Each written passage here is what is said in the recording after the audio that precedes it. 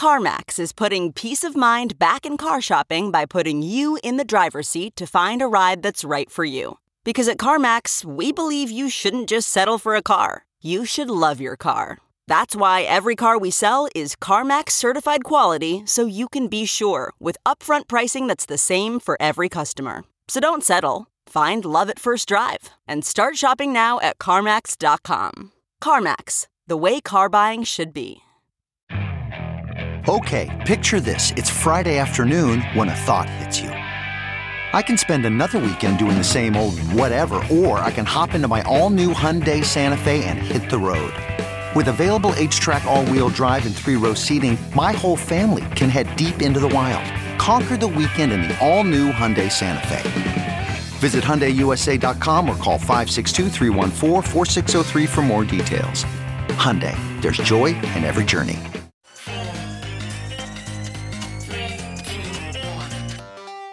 Welcome back to The Breakdown with me, NLW. It's a daily podcast on macro, Bitcoin, and the big picture power shifts remaking our world. The Breakdown is produced and distributed by CoinDesk. What's going on, guys? It is Saturday, March 4th, and that means it's time for the weekly recap. A quick note before we dive into that, there are two ways to listen to the Breakdown podcast. You can hear us on the CoinDesk Podcast Network feed, which comes out every afternoon alongside other great CoinDesk shows, or you can listen on the Breakdown Only feed, which comes out a few hours later in the evening. Wherever you're listening, if you're enjoying the show, I would so appreciate it if you would take the time to leave a rating or a review. It makes a big difference. All right, friends, happy Saturday. Let's catch up with some news we missed from earlier in the week. And let's start with FTX. In a presentation filed in the FTX bankruptcy case on Thursday, bankruptcy lawyers said that the firm has a, quote, massive shortfall in assets, amounting to $8.9 billion worth of customer funds. The presentation walked through the assets recovered so far, stating that $2.2 billion in cash and crypto have been identified in the wallets owned by FTX, valued at spot prices on the date of bankruptcy. Of this, only $694 million was made up of what the bankruptcy estate is calling Category A assets, which includes liquid assets including fiat, stablecoins, Bitcoin, Ethereum, and other liquid tokens. Other assets include $385 million in payments due from customers, as well as a massive claim against Alameda Research. The presentation showed that Alameda had $9.3 billion in net borrowing from FTX at the time of bankruptcy. Essentially, the entire shortfall is attributable to loans made to Alameda. Although, of course, we're using the word loan very, very loosely. FTX US also showed a shortfall in customer assets of around $116 million. FTX US accounting also showed that Alameda Research was owed a net of $107 million from the US exchange. Unauthorized transfers were detected from both exchanges after the bankruptcy filing. And here's an interesting little detail. Unauthorized transfers were detected from both exchanges after the bankruptcy filing, with $139 million from the US exchange and $293 million from the international exchange.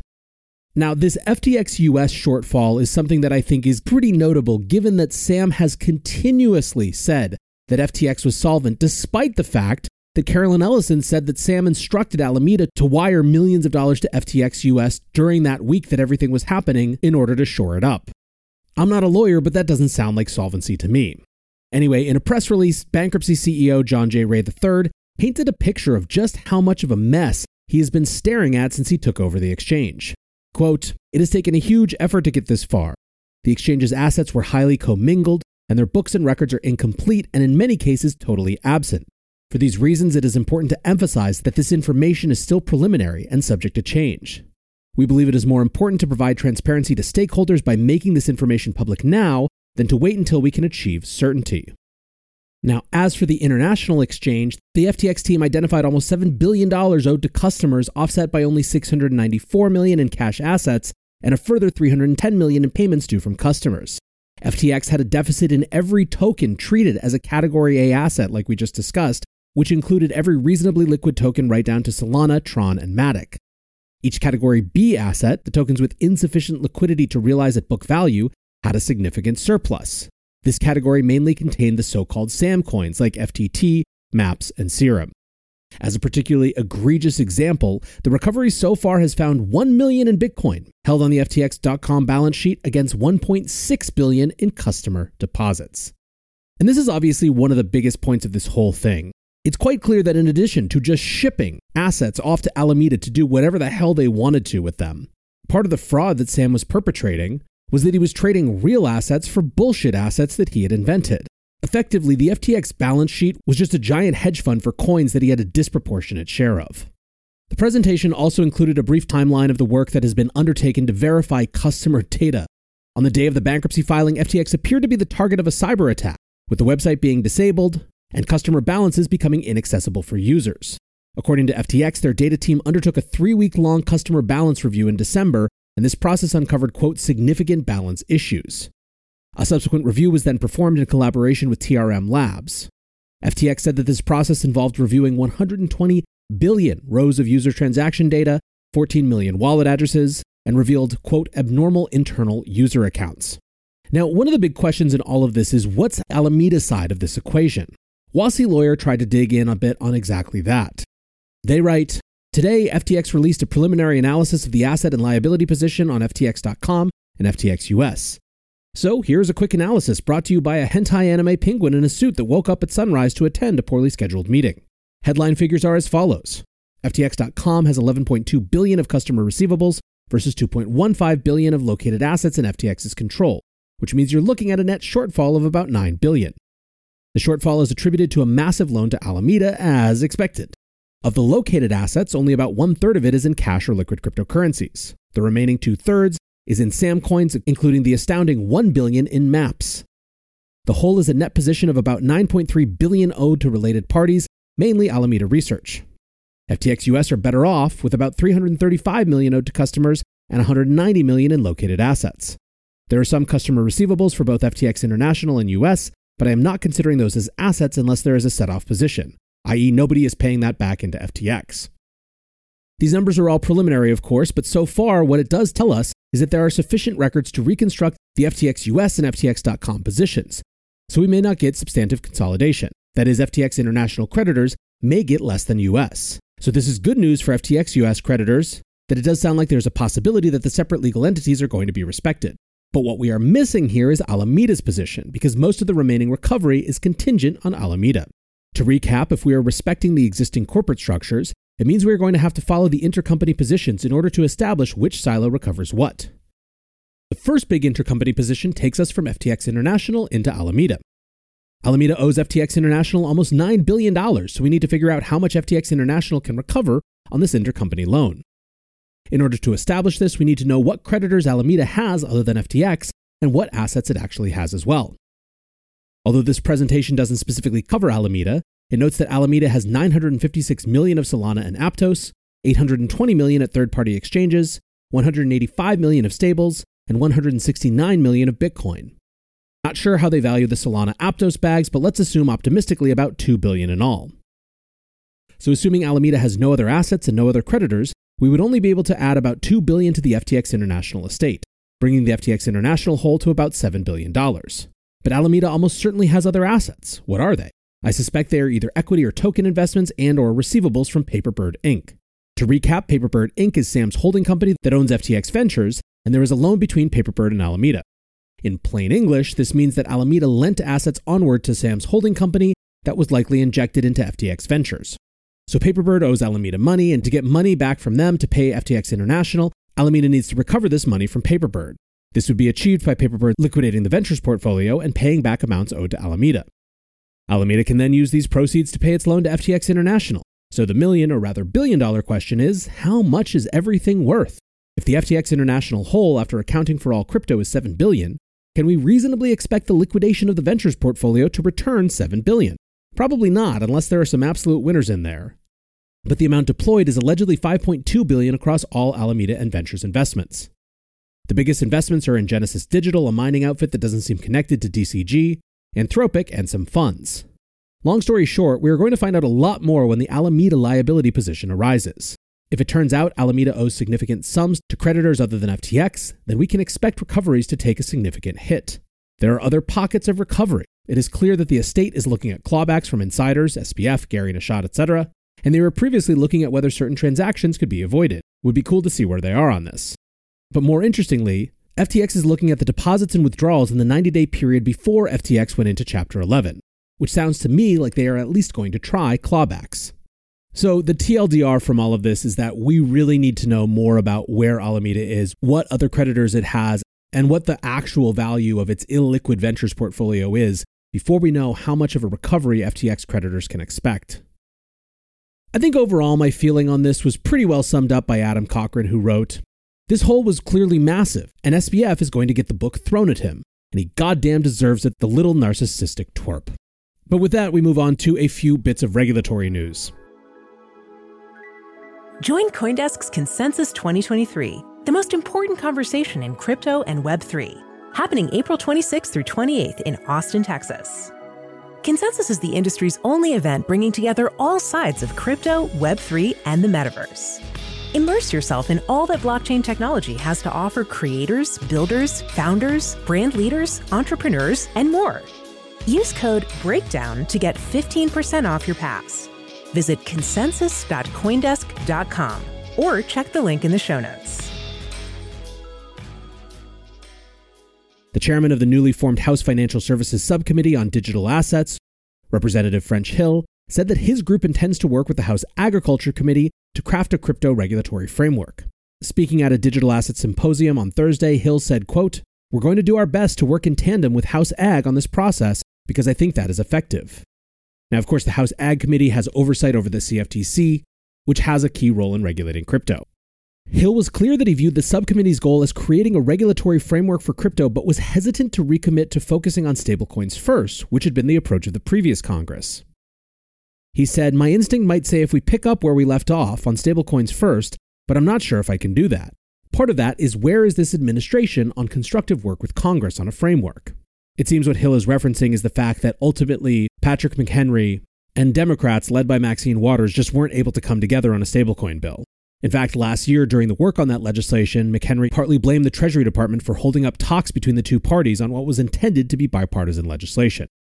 Wherever they start, let's hope they get something together because in the meantime, Gary Gensler is running wild.